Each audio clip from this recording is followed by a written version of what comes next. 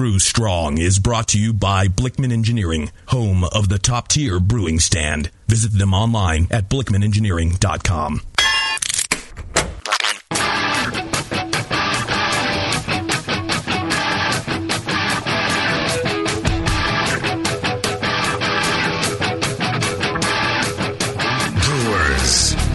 It's time for the beer radio you've been looking for.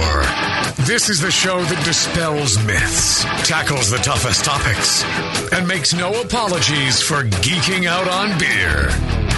Hosted by two guys that drink before they think. Jamil Zainasheff and John Palmer. This is Brew Strong.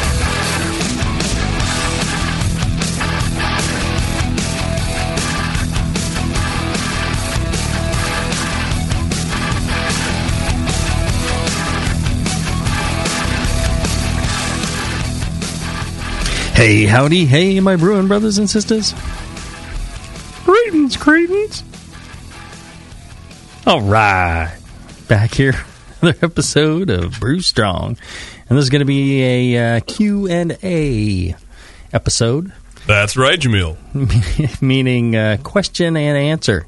And what you can do if you want to get a question in on the Q&A show, you can either participate live in the show. You go to thebrewingnetwork.com, and there's a listen live and a chat now button, and you drop right into the chat. You can enter in a fake name. You don't need a password or anything like that. And you go right in and you can participate, ask questions as the show happens, and kind of participate. Throw in your wise comments and things like that. Or you can email brewstrong@thebrewingnetwork.com. Good idea if you just throw Q&A at the beginning of whatever your subject matter is, and we'll be able to flag it for Q&A shows much quicker that way. And sorry, Palmer, I had your mic on mute. I'm sorry. And sorry. we can kind of go from there and answer those questions for you. I'll tell you another great guy at answering questions. Who's that? Is it me? No. Shit. Well, then I don't care. But it's our good buddy John Blickman. That's right. That guy is a wealth of knowledge about a lot of subjects in general, but also about brewing and equipment and engineering. Real knowledgeable guy, real nice guy. Lots of very, very helpful and very interested in innovating new products for the homebrew market. That's true. He's a gadget guy, just like us. He's thinking about what would make this easier on us during the brew day, and what kind of product could make things better. Make the beer better. Got an interesting email, in fact, last week from a listener that expressed, he copied Jamil and I on, thanking Blickman and Blickman Engineering for great customer support. Did you see that, Jamil? And no, I didn't. He says here, I'm continually impressed with John Blickman's customer service. I sent Blickman an email stating that I had purchased one of the Blickman burners and was missing some parts. I plainly stated that it was probably my fault and that I could have misplaced them between the time I purchased it and the time I first tried to use it. And so he said he emailed John just to get some part numbers so he could purchase them from McMaster-Carr. But John replied that day and said, I'm going to send them to you. So the guy Jason Wyatt was very, very pleased with his customer service from Blickman Engineering. Well, that's the way John Blickman rolls. I mean, he's he's got that Midwest ethic about hard work and treating people right and doing the right thing, and it really shows in customer service and all the happy customers that he has. And he cures allergies too. He's just that. Why would you say that? Way. And and you'd be surprised at the great thing about him is he can answer a lot of questions about things, but he'll ask a lot of questions. I think the most brilliant guys out there are the ones who ask a lot of questions, and they're always constantly learning, always constantly innovating, and that's what you get with Blickman Engineering. So go check them out on the web, BlickmanEngineering.com. That's Blickman with 2 N's, BLICHMANN, engineering.com. And check out all the cool stuff that they have. They're always coming out with new stuff. I wouldn't be surprised to see them in Seattle at the Homebrewers Conference, and they're going to probably have something new there. It wouldn't shock me. Yeah. And go check it out. Go up and find him. Just say, hey, where's John Blickman? I want to say hi. He loves it. He loves to meet you guys and hear your stories about what you're brewing and what you enjoy. And while you're there, thank him for sponsoring the show, so this show is possible for you. Alrighty, so Q&A. Let's jump on one real quick, and then maybe we'll take a quick break after that. All right. This says, "Dear handsome men at Brew Strong." It really doesn't. So that must be for the Sunday show. I made that part up. I asked a question about fermenting under pressure in pinlock kegs. I don't think JP got my point. Really? Thanks, jerk. I live in Texas and I vaguely remember this question from last time. This is from Iconis. I live in Texas and deal with super high heat most of the year. For the first couple of years, nearly 100% of my beers have had too much fusel ester production. To combat the high fermentation temps, I started experimenting with pressure fermenting. Mm-hmm. As commercial breweries have large fermentation tanks, they have a certain amount of hydrostatic pressure on the yeast during the growth stage. Mm-hmm. My process is to push the yeast into the keg and put my spunding valve on the gas output set about 5 to 7 psi. Mm-hmm. After I get about 95% of the attenuation I'm expecting, I ramp the pressure up to whatever the carb volumes I would want for whatever temp the liquid is at, essentially capping the taller fermenter. Mm-hmm. That's the heart of my question. How much psi is too much on the yeast during the growth and the following phases? I do pitch a healthy amount of yeast. I oxygenate well. I also now have obtained a freezer and dual-stage temp controller. Right. Yeah. I have a lot of comments on this. First off, I don't recall what the pressure is that'll kill yeast, but it is possible to actually sterilize something at room temperature if you use enough pressure. It essentially just kills all those microorganisms. You get a high enough pressure, boom. I think there was some French company that was working on designing room temperature sterilization for beer. Just through extremely high pressure. So I'm not sure what it is, but the higher the pressure, the more damaging it is to the yeast. But I'm a little concerned about his process of using the pressure and then increasing the pressure towards the end to trap the CO2. I would worry that you're not perhaps getting enough vigor in the fermentation and enough blow-off in the fermentation, especially in a closed keg, to vent a lot of those aromatic compounds that need to get blown off. Hydrogen sulfide, yeah, especially sulfurs.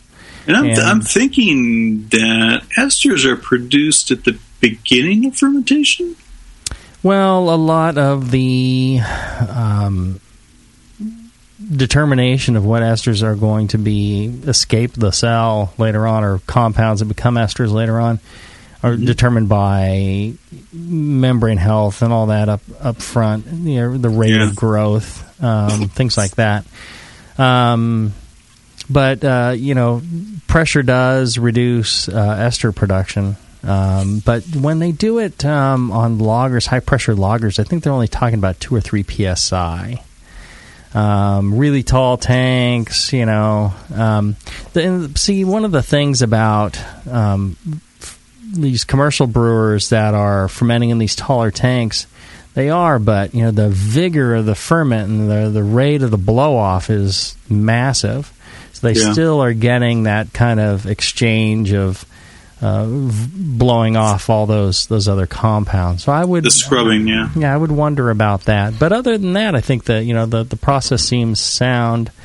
I'm not sure. You should be able to find the number of what pressure will kill the yeast. I I know I asked Chris White I thought it this was like question. 3, but that seems really low. No, I think that's low. I asked him the question before, and I'm not sure what the answer was, or maybe he didn't have an answer for me at the time. Let's get him on the phone. Right.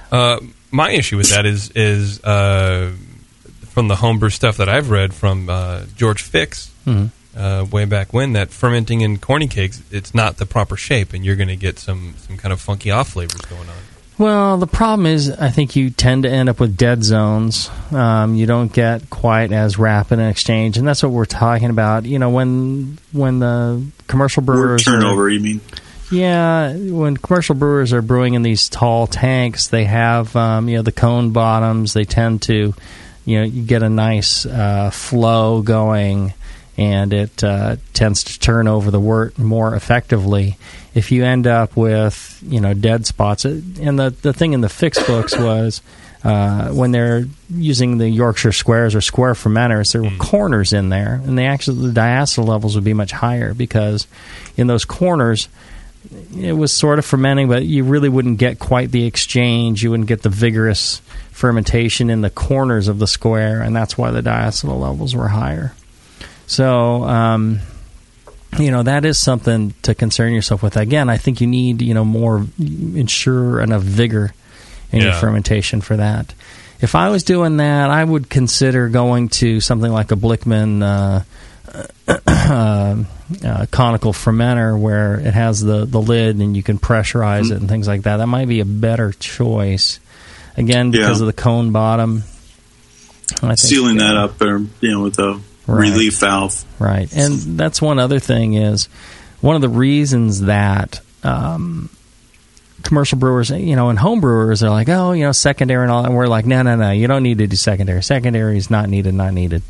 Well, if you're going to be holding the yeast under these pressures, the yeast will die quicker, and you do need to worry about, the yeast dying and producing off flavors that way. So one of the things about those cones is, you can drop out some of the yeast, and that helps as well.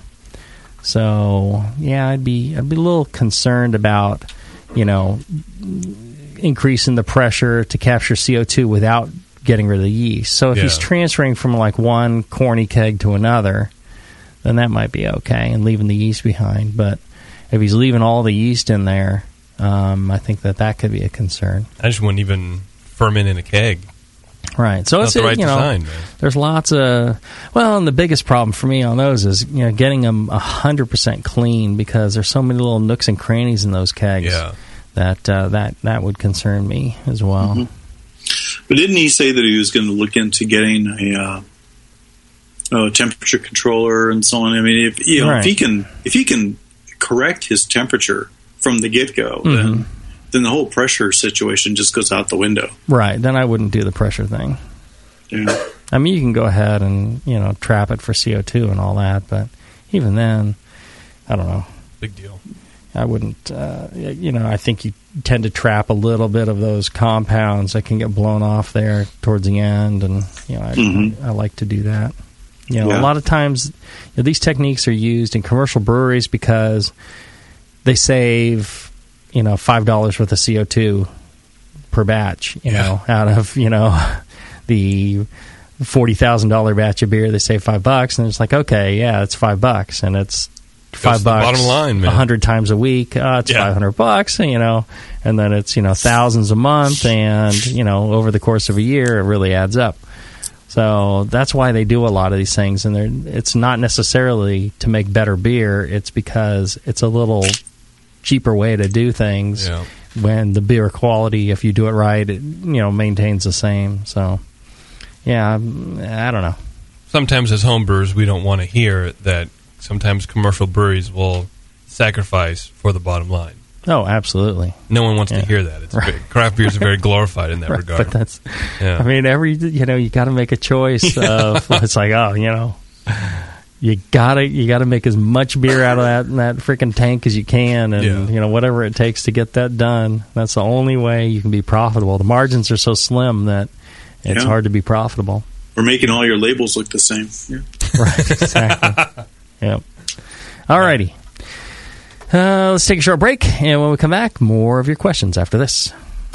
When you hear Blickman Engineering, think innovation, passion, quality, and customer service. Blickman gear is designed by brewers to give you a sense of pride in your equipment. At Blickman, they know what makes brewing a pain and build gear that makes it fun. Like the intuitive beer gun, a completely different approach to filling bottles. The Therminator Wort Chiller, a new take on a plate chiller that's sized for flow, performance, and the high groundwater temps homebrewers face every day. The Brewmometer, a brilliant weldless thermometer design with brewing parameters right on the dial. The Autosparge, ultimate simplicity for preventing an overflow or running your mash tun dry. And much more, like the modular top-tier brewing stand, conical fermenters, and their Boilermaker brew pots. With more cutting-edge equipment coming soon, keep up with the latest from Blickman at blickmanengineering.com and stay on the cutting edge.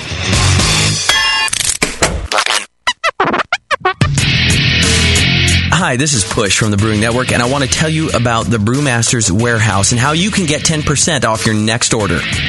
I'm a pretty techie guy, but I've never seen an online store like this. It's awesome. Go to brewmasterswarehouse.com and click on Brew Builder. You can whip up a custom recipe so easily even Sven could do it. Seriously, it's slick.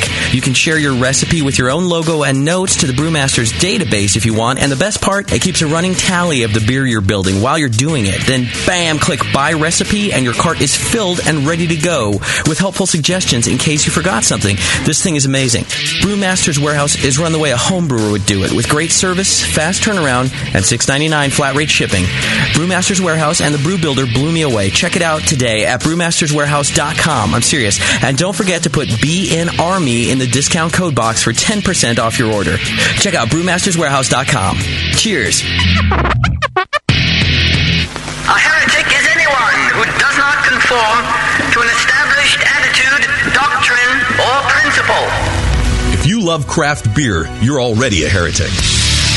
The very first thing we did when we started looking at the beers that we would brew, we got rid of all those recipes. We started from scratch. We've been pilot brewing the most creative things that we could think of and the most interesting things. We've completely gone away from style. Heretic Brewing Company is opening this spring in Pittsburgh, California, and you can be a part of it. Visit hereticbrewing.com and facebook.com/hereticbrew. Get the latest updates on the brewery and upcoming beers. Show everyone how you celebrate great beer as a heretic. It's a fairly powerful word. Being a heretic, that means you're not settling for ordinary beer. You are going with flavorful, creative, bold, interesting beers. A heretic is looking for the best beers out there. Be a heretic.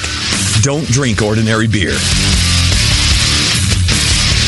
Since the first time the Brewing Network microphones turned on, More Beer was behind it. More Beer sponsors the programming on the BN because, like you, they love brewing. And like the Brewing Network, they love sharing their knowledge.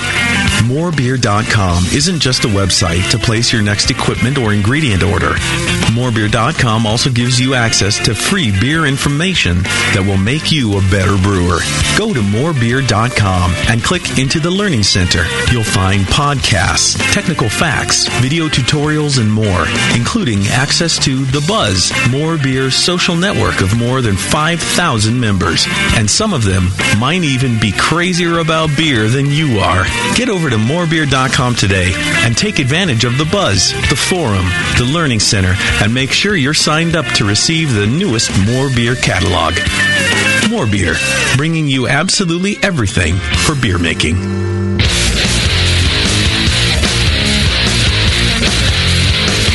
Back to the two guys that know how to turn beer into beer. This is Brew Strong.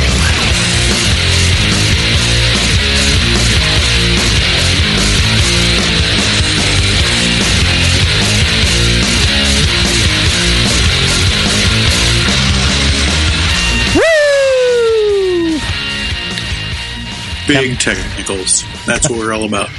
Got to freak JP out. Went to get a beer and when that music starts, I just expect everyone to be in here, not because I'm a control ass, but like because then I'm going, shit, what am I going to say? Right, I don't know what am I going to say. I just want to be good for my boss, so he gives me my $5. You know what I mean? You work harder for $5 than anybody I know, JP. It's it freaks me out a little bit. And then we had 22 seconds left, so it wasn't like a big deal. And you came in and everything was fine. Mm-hmm. So that's a lesson I have to learn in life. And you know what Jamil was doing, by the way? He was getting himself a beer. Yes. I'm thirsty. So was I. My can of Bitter American is empty. Oh wow! I selected a Back in Black, the 2-1A brewery. Yeah, that sounds American good. IPA brewed with rich dark malts. Black IPA, 6.8% alcohol by volume, 65 IBU. In the can. Was that our first break? That was our first break. You know how I like it in the can. Was that our first break? That was our first break. Wow. I don't know. All right. Yeah, that first question was a long one. Speaking of first questions, great long ones, black beers. Oh.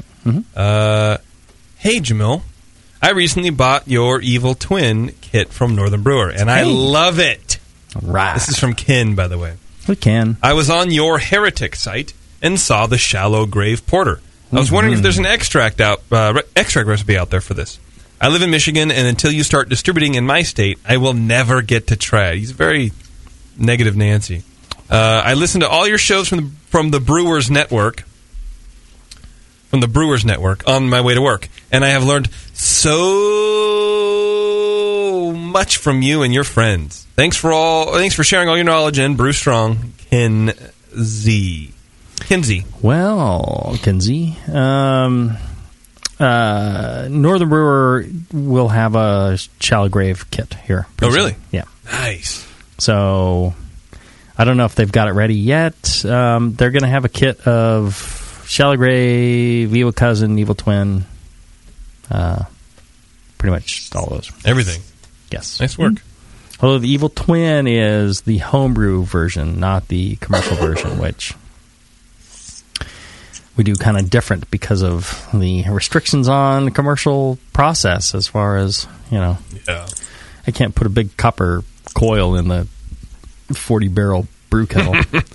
It happens. I'm in talks with a brewery for Can You Brew It? And they had sent me links to... They have a kit at Northern Brewer. And they sent me links to the homebrew recipe. And I was like, well...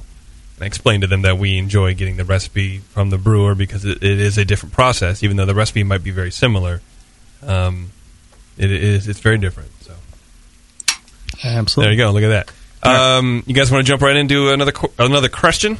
Yep. This is from Dave in Hicksville, Ohio. Hicksville. It's an unfortunate name. I mean, I guess they just kind of, when they named the town, they're like, this is the bar. It's real low. JC. Oh, sorry. Go ahead, Palmer. I was going to say it wasn't named after Randolph Hicks, the railroad tycoon. I don't know, but I don't like you for probably. Even knowing that might be a possibility because you're just like smart. You probably just made the whole thing up. You're like Cliff Clavin. That's one thing you need to know about my friend John Palmer. He would put Cliff Clavin to shame. He just come up with bullshit every once in a while. Yes.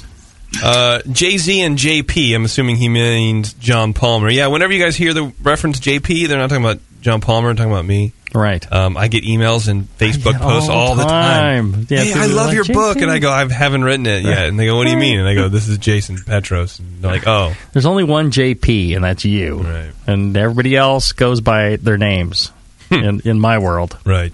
You know? Yeah, Jay-Z and Rock Candy. Let's change that. Yeah. I was reading about pre-prohibition breweries in my area and came across Halm Brewery in Bryan, Ohio. The literature stated that one of the brewery's secrets was that it used egg white to clarify the beer and gain head retention. Will you please make sense of this? I appreciate all you've done for the home brewing community, and I've become a much better brewer since listening to the show. Thanks, Dave. Protein tannin complexes. So you throw in the protein, and it binds with the tannins. It pulls them out and forms more clumps. You know, Clumps. More break material. And if you remove more tannins from the beer, you're not going to get as much haze later on. You know, those protein tannin complexes. Yeah, it's like a lot like adding Irish moss or carrageenan type protein to the beer. Egg white would probably behave similarly. Mm-hmm. Similarly. Irish moss is definitely a lot easier to get. Yeah, that's true. Okay, this is from Nick in Ohio. He says, after listening to the Brew Strong podcast, I'm now going through them one by one, taking notes. Thank you for the great resource. One thing I have noticed in the shows is that often the Brew Strong crew and the guests refer to, quote, dialing in your process. As a new brewer, less than 10 batches, I'm wondering exactly what that means. I jump straight into all grain without doing extract first, so what kinds of things do I need to look at while I'm brewing to have it dialed in? I've measured things like evaporation rate, mash conversion, efficiency, etc. I've not tried different grain crushers on my mill, but I'm assuming that may be part of it. I have temperature-controlled fermentation as well as good sanitization. I also take measurement throughout the brew day. I don't concern myself too much with hitting my numbers exactly, as long as I'm close and know there's not a problem. What would you recommend? Anyway, thanks for the great resource. You guys are great. Peace, Nick. He's a peace, Nick. Well, it sounds like he is dialing in his process if he's paying attention to these various variables. Yeah, it sounds great. I mean, is there anything else that he can do? Or I mean, he says he doesn't concern himself with hitting numbers, but that's part of dialing a that's the point of dialing in. That's the end result, right? I think, when I talk about dialing in your process, I talk about what I intend to mean is repeatability. Right, so you've got your process down. So every time you brew, you could brew the same beer, identical beer, multiple times, because you have control over all these bits of your process. You've got them dialed in to where it's repeatable every time. You get the same result, and then once you've got your process down like that and it's repeatable, you can go ahead and make slight adjustments to get the beer you want, and that's where you're dialing it in. Where you make this setting instead of a 6 needs to be a 7, right? Yeah. So you're adjusting the dials of your process to improve the beer, but in order to do that, you need repeatability. You need to be able to do the same thing time and time again. Right, and that's the reason you're taking numbers. Right. And keeping notes on what you did last time in terms of recipe, timing, temperature, etc. And what the actual number is. People get hung up on like mash temperature, and they're freaking out because instead of 154 is 153, and it's like, who cares?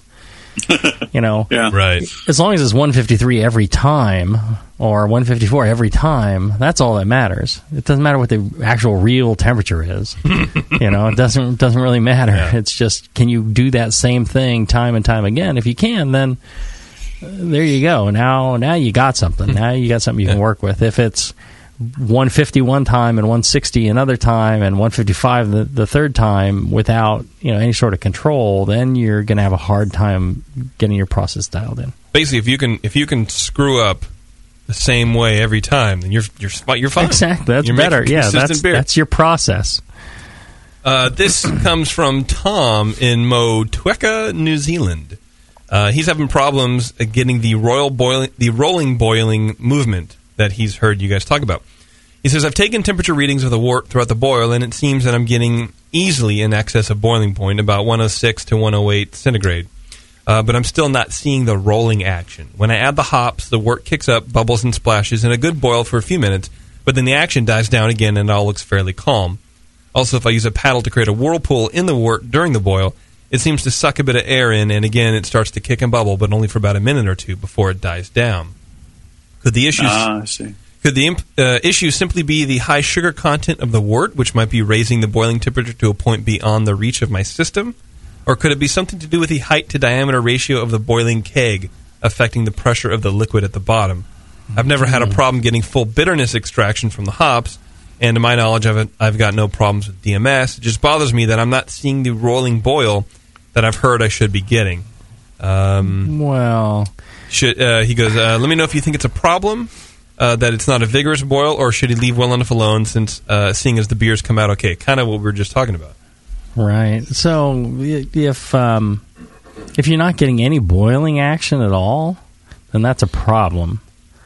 But I'm just wondering if he's looking at it and saying, well, it's not like leaping all over the place. It's, you should be getting bubbles rising to the surface. And if you look at it closely, you'll see those bubbles form a little kind of a mound when they come up. And there should be some texture to the surface. Yeah. It's not flat. Right. It's There's high and low points. Mm-hmm. There's movement across the surface. The foam's moving.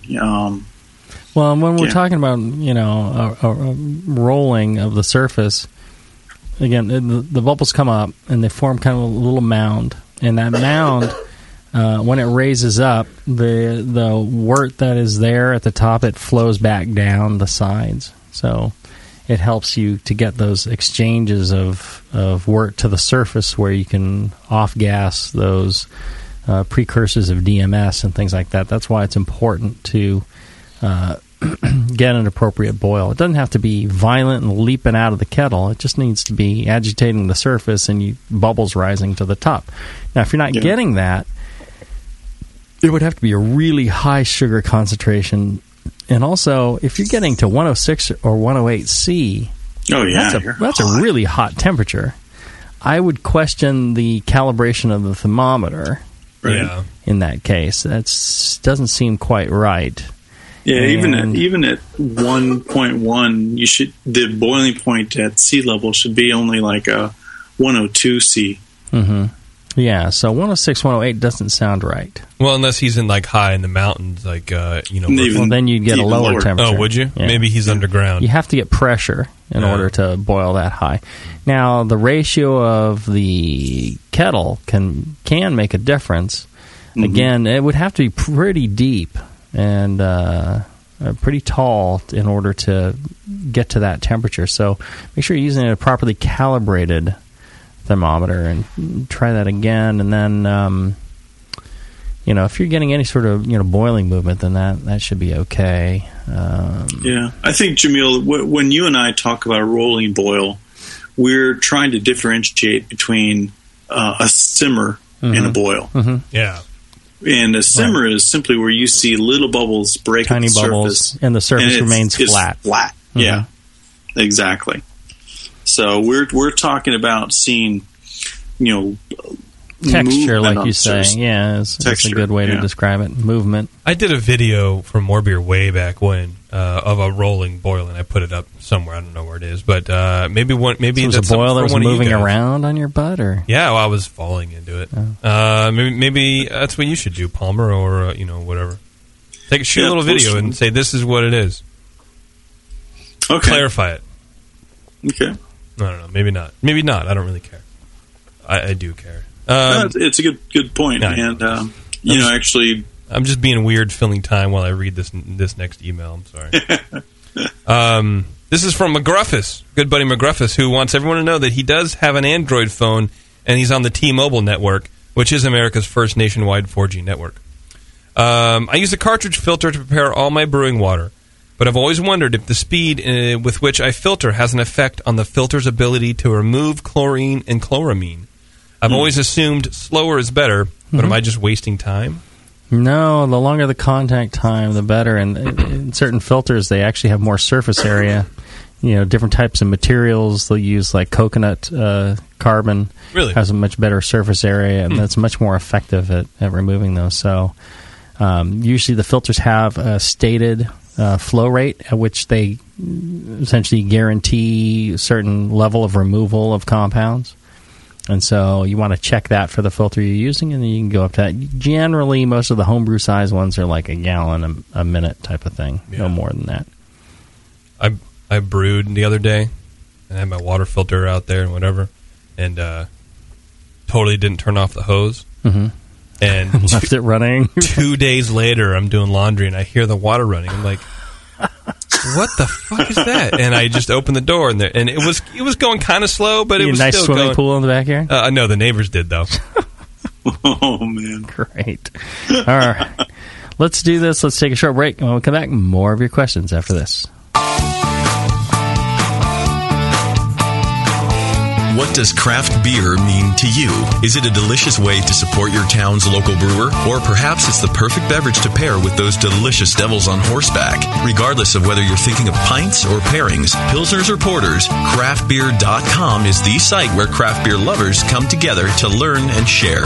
Craftbeer.com is brought to you by the Brewers Association and celebrates the best of American craft beer and its brewers. Craftbeer.com is the best place to find craft beer events, recipes, great feature stories, the most up-to-date brewery listings, and resources for your next beer tasting or dinner, like style guidelines, pairing mats, and charts. Get the inside scoop on new beer releases and special events from today's craft beer insiders, and chime in to share your own knowledge, perfect pairings, road trips, recipes, and more.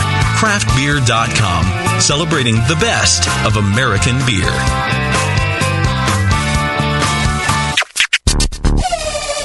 Nico, listen, our lawyers said that we had to do this for 1 hour, and after this, we don't have to talk to each other for 3 more months to the next meeting. Kids, come on, let's get out of here. I'm supposed to have more lines. I'm the professional. Hey, it's Sully. And I'm Nico. And we opened the 21st Amendment 9 years ago at 563 2nd Street in San Francisco, just 2 blocks from Giants Park, to make great beer and have a great time doing it. That's right, because to us, the 21st Amendment is more than just the right to make beer. It's the right to experiment, to be innovative, and just do things differently. And so now, we're putting our craft beer in cans. That's right, cans. You can find our world-famous Hell or High Watermelon Wheat Beer and Brew Free or Die IPA throughout California and Alaska. And now it's also available on draft at select accounts in the Bay Area. So next time you're at your local neighborhood pub or good beer store, be sure to ask for 21st Amendment in cans. Because everyone likes it in a can. Tasty crack cans. Tasty crack can. Williams Brewing is your online resource for prompt delivery of quality home brewing supplies. Since 1979, Williams Brewing has offered the finest equipment and freshest ingredients and the best customer service in the business. Cut hours off your brewing sessions by using one of our 11 varieties of famous Williams malt extract. Our Williams Belgian Pale Extract is mashed with pure Belgian 2-row malt and a small percentage of Belgian wheat malt for an authentic Belgian character you just can't get from other extracts. Or check out our unique fermenters, 2.5-gallon kegs, paintball tank-based draft beer equipment, bottling aids, and much more. We even have our own line of precision hydrometers. Go to WilliamsBrewing.com to browse our vast selection. That's WilliamsBrewing.com. Orders placed by 3:30 p.m. Pacific Time ship the same day. Brewing is easy. The Williams way.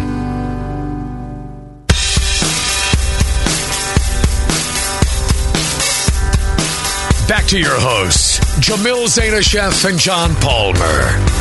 Putting the testicles in technical. This is Brew Strong.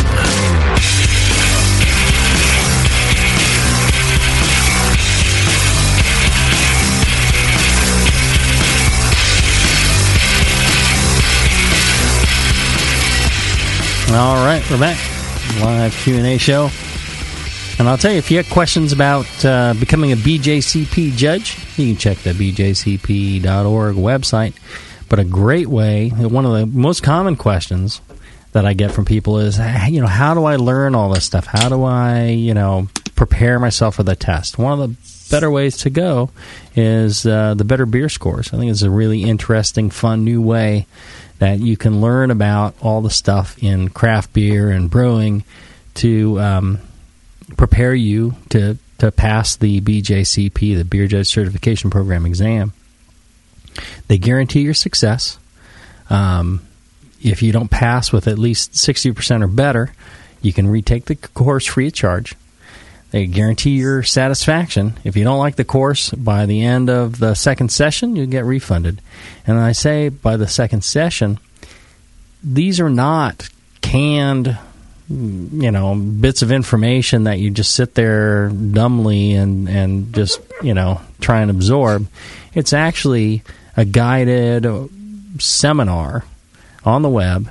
It's live. It's interactive. You can talk and chat with them and ask questions, and there's other people there that you can participate with. They limit the group size to 24 people, so you have a chance to ask your questions, and you also have other people there to ask questions that you may not think of. That's a important part of the learning process. So it's pretty cool. I would go and check it out if you're interested in becoming a BJCP judge. When I took the BJCP exam and studied for that, it taught me a lot about beer and understanding beer and appreciating beer, and made me a better brewer. So I highly recommend it for anybody interested in improving their brewing knowledge. I agree. Go check them out, www.beerjudgeeducation.com, or you can find them on Facebook. Better Beer Scores. So check it out. All right. Back to the questions from our buddy Secret Lab in the chat. And as always, if you're in the chat, your questions come first. Secret Lab has a question about whether mash thickness really makes a big difference in wort fermentability. I've started messing around with ratios between 1.25 to 1.5 quarts per gallon and haven't noticed a big difference. And he says also, doesn't Tasty use one water volume for everything? I don't know that. But. Well, yeah, but he uses one volume of water. Yeah. The ratio changes. He isn't using the same ratio on I always beer. use the same ratio. It's 1.1 quarts. Right, I use the same pound ratio. because that's what I was taught at. Right, I use 1.3, but Tasty just prepares a certain volume of water, and that's what he uses, and it doesn't matter, how much grain there is. So he's using a variable ratio, and our friend Kai, he did I think an experiment on this. Fermentability at different mash temps. I think it's on his site. You might, Google that. Beerkaiser.com. Beerkaiser.com, and it's what we've known. It makes a difference, but it's minor. So people have always freaked out about this, and we're like, well, you can just change the temperature by a degree or two and get more of an effect. So, it's really not that important. There's other factors involved in that, and, conversion rates and temperature loss and volume of your kettle. And the point to take away, I think, is that don't worry about that volume or that ratio. Just, you can adjust it down to fit with whatever type of beer you're doing. And, if you want to change it for a different type of beer, if you're really trying to eke out the most fermentability or the least fermentability, you can change that and use that as one more tool in your arsenal. If you're at 160 Fahrenheit and you still want a more dextrinous wort, maybe you go down to a quart per pound or less, and try and hedge it that way. Yeah. So, but be consistent. I'm sorry, I've accidentally turned your mic off. One of the most, be consistent in turning my mic off. That's one of the most important things, I think. Fierce Beard in the chat has a pretty neat question, actually. I'm about to move into a 150 square foot efficiency apartment. There's no yard, and the kitchen is communal and down the hall. And you're allowed an hour of yard time a day? Yeah, basically. I get conjugals every Thursday. My wife will sneak in a vial of yeast. He wants to know how to brew in the toilet? Yeah. He did put efficiency in quotes. It's pretty good. I'm about to move into a 150 square foot efficiency apartment. There's no yard, and the kitchen is communal and down the hall. I want to brew 1 gallon batches in my room on a hot plate. But I don't have any idea how to measure out the proper amount of yeast. I like that. That's his concern. I love that. Right. Not anything else. Not cleanup. Not smell for everybody else. But how to do it right. It's good. Right. I like it. If you're using, like a White Labs or a Y-Yeast pack, then, you can assume that's about 100 to 110 billion cells in those packages. And if you use the pitching rate calculator on MrMalty.com, it's free. And, kind of give you an idea of how much yeast you need for a given batch of beer. You can set a batch size of 1 gallon there, and it'll tell you how much yeast, and then just look at the number of cells needed, and if it's under 100 billion, just divide it. If it says 50 billion, then you can get a propagator pack from Y yeast, which is I think 35 to 50 billion cells, and that might be just about right. You can just pitch that direct. Yeah. And give that a try. Yeah, 100 billion cells is supposed to be not perfect, but on target for a 5-gallon batch of 1040.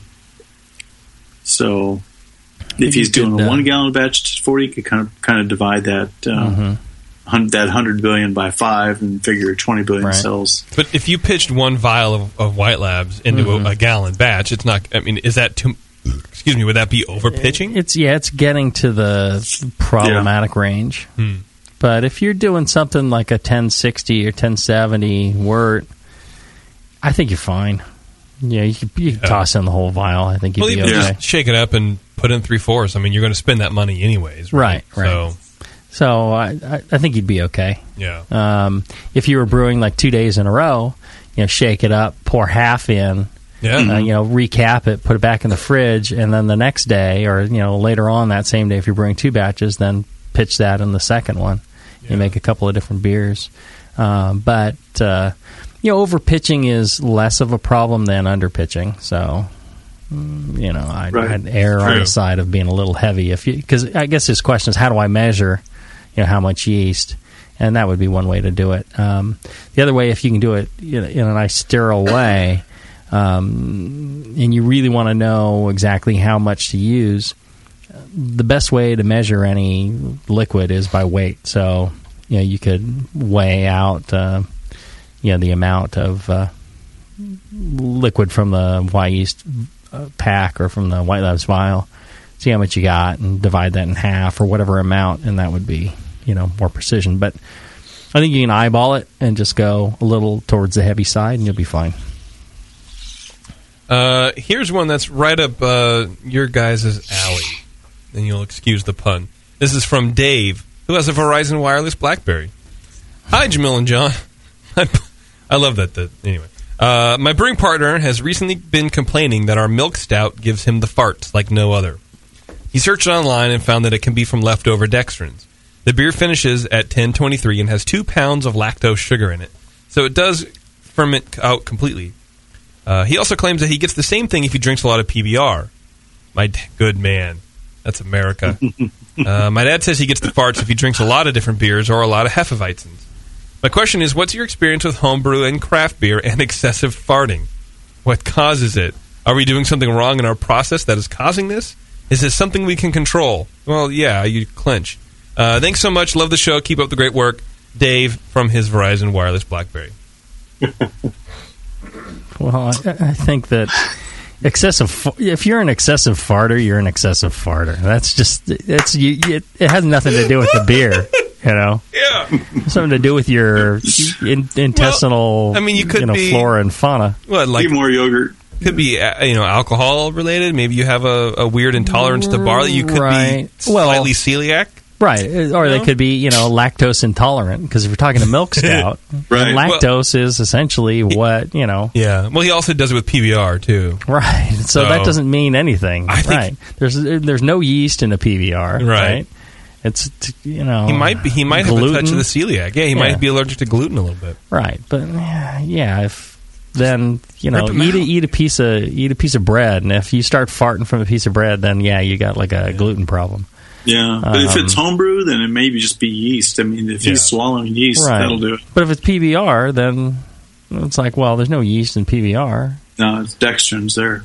Right. So I don't see how that could be it. I think people like to attribute something to something else, and there's just no cause and effect that could be measured. It's just, that's what's happening. That's what they just think. So I don't know. I think take a Beano and then drink your beer and see if that helps. This one is from Tater Tot in the chat room. Tater Tot says, I've been thinking about getting a used bourbon barrel. My plan is to brew enough old ale to fill the barrel and let it age for a year. Each year, I would take a specific amount of beer off of it and brew and ferment enough to fill the barrel back up again.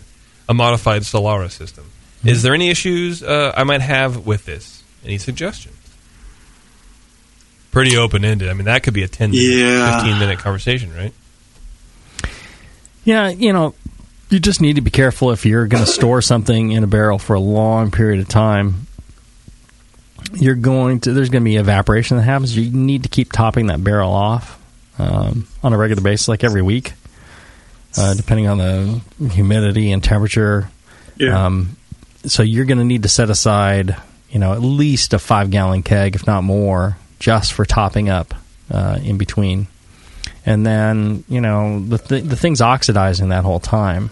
So unless you have, something else going on, you're going to get a lot of those oxidative characters over the period of, a year or something. And if you're only pulling off 5 gallons a year or something like that, you're getting a lot of character after a while.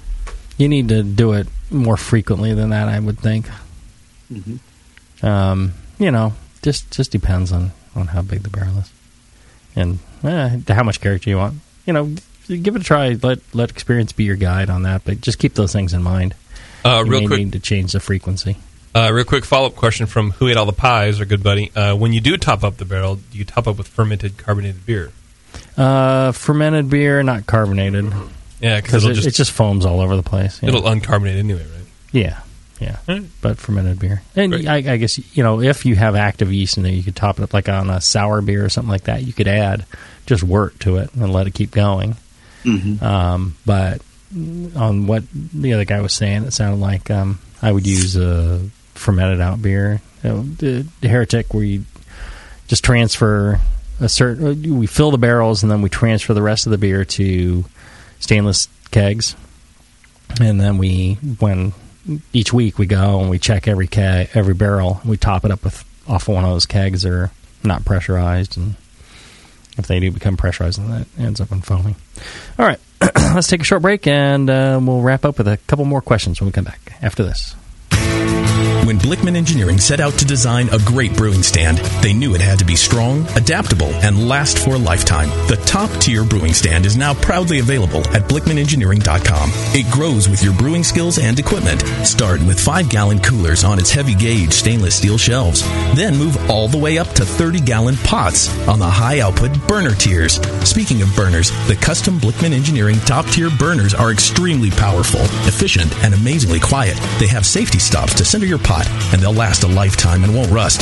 The top-tier brewing stand allows virtually infinite combinations from traditional gravity systems to 2 tiers to completely horizontal. Configure your stand the way you want and have the freedom to change it at any time in the future.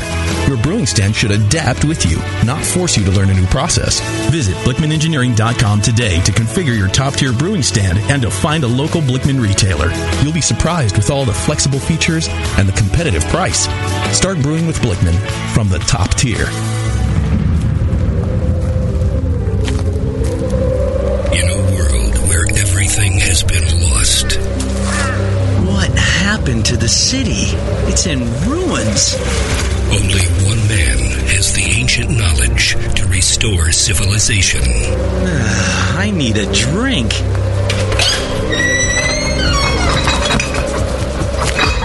Oh no, the liquor store's been ransacked.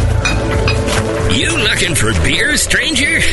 Boy, all the liquor got drunk up in the first 25 minutes of the apocalypse. Wait, there's still some bottles over... Oh, no. Those are non-alcoholic beer. I reckon you better stick to arrowroot tea and a desperate nomadic existence like the rest of us. People, I'm a home brewer. I know how to make alcohol. It can't be done. Come with me if you want the beer. Okay, I'm gonna need some big plastic buckets. He is the chosen one. The prophecies say that he's gonna get us wasted. Someone start heating water. And from the creators of Northern Brewer, the people who brought you $7.99 Brew Saver shipping, massive selection, and superior customer service comes the Home Brewer.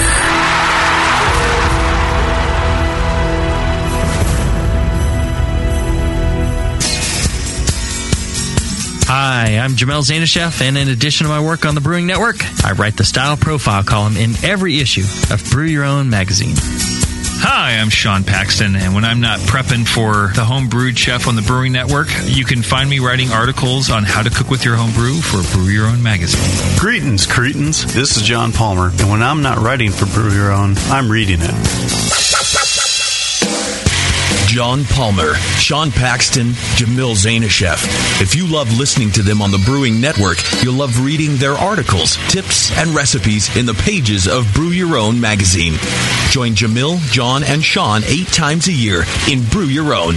And when you subscribe to BYO on the Brewing Network website, half of your subscription price goes right back to the BN to support great beer and food programming. So sign up for Brew Your Own magazine through the BN website today so you can listen and read your way to better homebrew. Hey, what are you doing, man? Writing a review of WLP 400. What? You're reviewing yeast? Yeah. White Labs has home brewer reviews of all their strains. Are you new to these interwebs? Check it out. That's awesome. White Labs, your source for great yeast, invites all brewers to visit whitelabs.com to read and write your own reviews of all their yeast strains. Get real-world tips and tricks from other brewers who have made the most of their vials and post your own experiences. It's another way White Labs brings you closer to the best yeast on the planet. And send. There you go. You misspelled flocculate, dude. What? White Labs. It's all in the vial. Back to the beer guys that make other beer guys look like wine guys. Brew strong.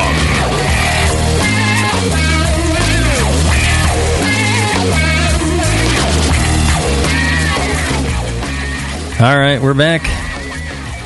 And speaking of backs. Yeah, fellas, gals, you're looking to spice things up in the bedroom? Been fantasizing about surprising your lover with an adventurous new toy or adult movie? Well, here's an offer you won't be able to resist. Go to adamandeve.com. For a limited time only, you'll get 50% off just about any item. And that's not all. When you select your one item at 50% off, you also will receive 3 free adult DVDs. And you'll get a free extra gift along with that. So you just you type in the offer code JAMIL, and you're going to get 50% off an item. And buying that one item at 50% off, they're going to throw in the 3 DVDs, they're going to throw in the extra gift, and they're going to throw in free shipping. So for one small purchase, you get a bunch of stuff, and the idea is you get to check out one of our great sponsors and their fine customer service and wide selection of products. AdamandEve.com. Go check it out. Just use the offer code JAMIL, JAMIL. At AdamandEve.com, you get all that stuff for free. It's a really good deal, so go check it out. All right. I think we got time for one more question. All right, let's go to the email. We can save some of the chat, guys, for later, even though I lied. Yeah, if you're listening live, we'll be doing another Q&A show right after this, so stay tuned. This is a good question. This is from Justin. He says, "Hey guys, I'm relatively new home brewer, and I'm brewing extract kits Justin Crosley from Northern Brewer. He's been brewing it for a long time, I thought. Well, he's relatively new still. Mm-hmm. Think about it. He's probably only made like 4 batches, right? And only 3 people have ever tried them. I'm brewing pretty good beer, in my opinion, but I've had trouble hitting the original gravity that is printed on the kit box. This is from Northern Brewer. Mm-hmm. I have a feeling it might have something to do with me recently upgrading to a full wort boil. Mm-hmm. I'm brewing 5-gallon batches in an 8-gallon aluminum pot, and I've been trying to figure out how much water to start with. Mm-hmm. For example, I just brewed Northern Brewer's English Pale Ale kit, and they show an OG of 1056. Mm-hmm. I have 7 gallons in my pot, ended up with a little more than 5 gallons after the boil, but my OG was 1042. Do you have any suggestions as to how I can achieve the proper number? I appreciate any help you can give. I'm a big fan of yours and everyone over at the BN. That must mean me also. Right? Yeah, I would think it would. Yeah. So he's having problems hitting his numbers. What does he have to start with? I imagine he has to figure out his evaporation rate, right? Right. If you target the way those kits are done, they have a finishing gravity or finishing volume in mind, and usually for a lot of the kits, it's 5 gallons at the end of the boil, right? Right. So if you're over 5 gallons, then you're a little too high. You're diluting the amount of extract that's in there, or sugar that's in there, and so you're getting a lower starting gravity. You can boil a little bit longer, or start with a little bit less water, so you end up at the 5 gallon mark, and that should correct it for you. The other possibility is the steeping grains. If you are not fully rinsing those grains and getting everything out of them, that could be another potential issue. Or, a couple points there. I mean, even just getting all the extract out of the container. Right. Yeah. If you're not, put some hot liquid in there, hot water in there, swirl it around, dump that back out. That can make a difference as well. Anything else you can think of, JP, that people common mistakes? I'm assuming you're talking to me and not John Palmer. I am. Because I'll let John Palmer go. You worked for a long time with a lot of people. I did. That's true. And, really the only thing I would say is check your, when you say a little more than 5 gallons, what does that necessarily mean? Right. You see it an inch above the 5 gallon mark on your kettle. That could be 5.5 gallons. Yeah, it could almost be 6. That mark could be wrong, too. You never know. Yeah, so check that, because if you start with 7 gallons in the first place, and you boil off 2 gallons, a gallon and a half, and you're only at 1042. Yeah, that math right. doesn't add up. So also check how you're measuring your gravity, make sure that's correct. But most of the time, when people complain about not hitting their gravities at any point in the process, it's because they fail to correctly measure the volume that they have. Right. And they think, that's close enough. That's 5 gallons. It's like, it makes a huge difference. So, water is, quite effective at diluting your sugars. Palmer, what do you start out with because you've done quite a bit of extract, right? Yeah. I usually for an extract boil, I'm usually using like 6 to 6.5 gallons. Not all the way up to 7 often. Because I found I get less trub than with an all grain.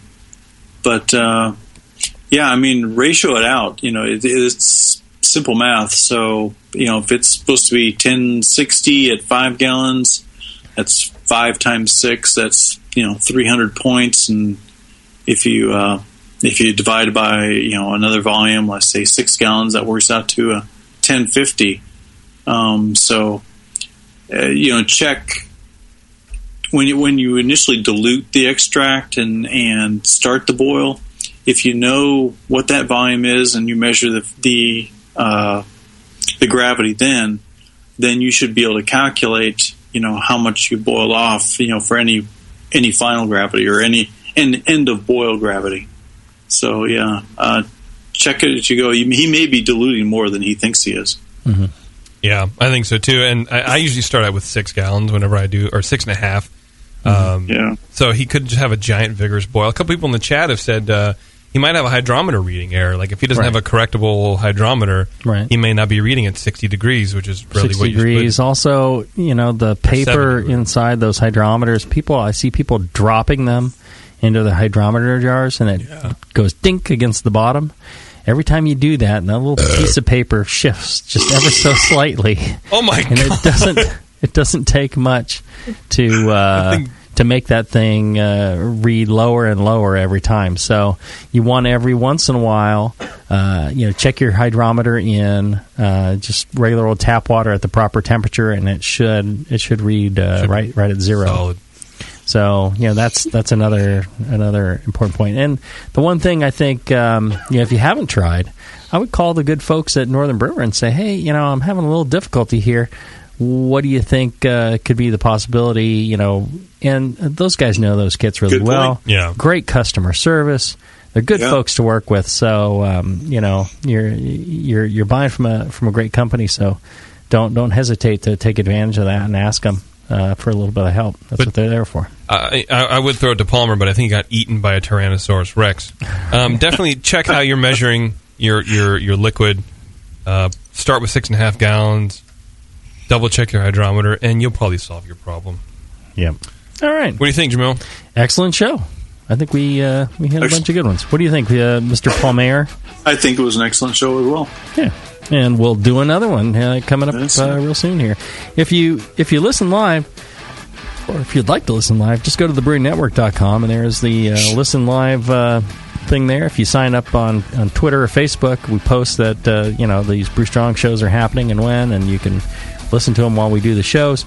And there's a little chat now button. You can jump into the show and ask questions live while it's happening, give feedback on the show while we do it.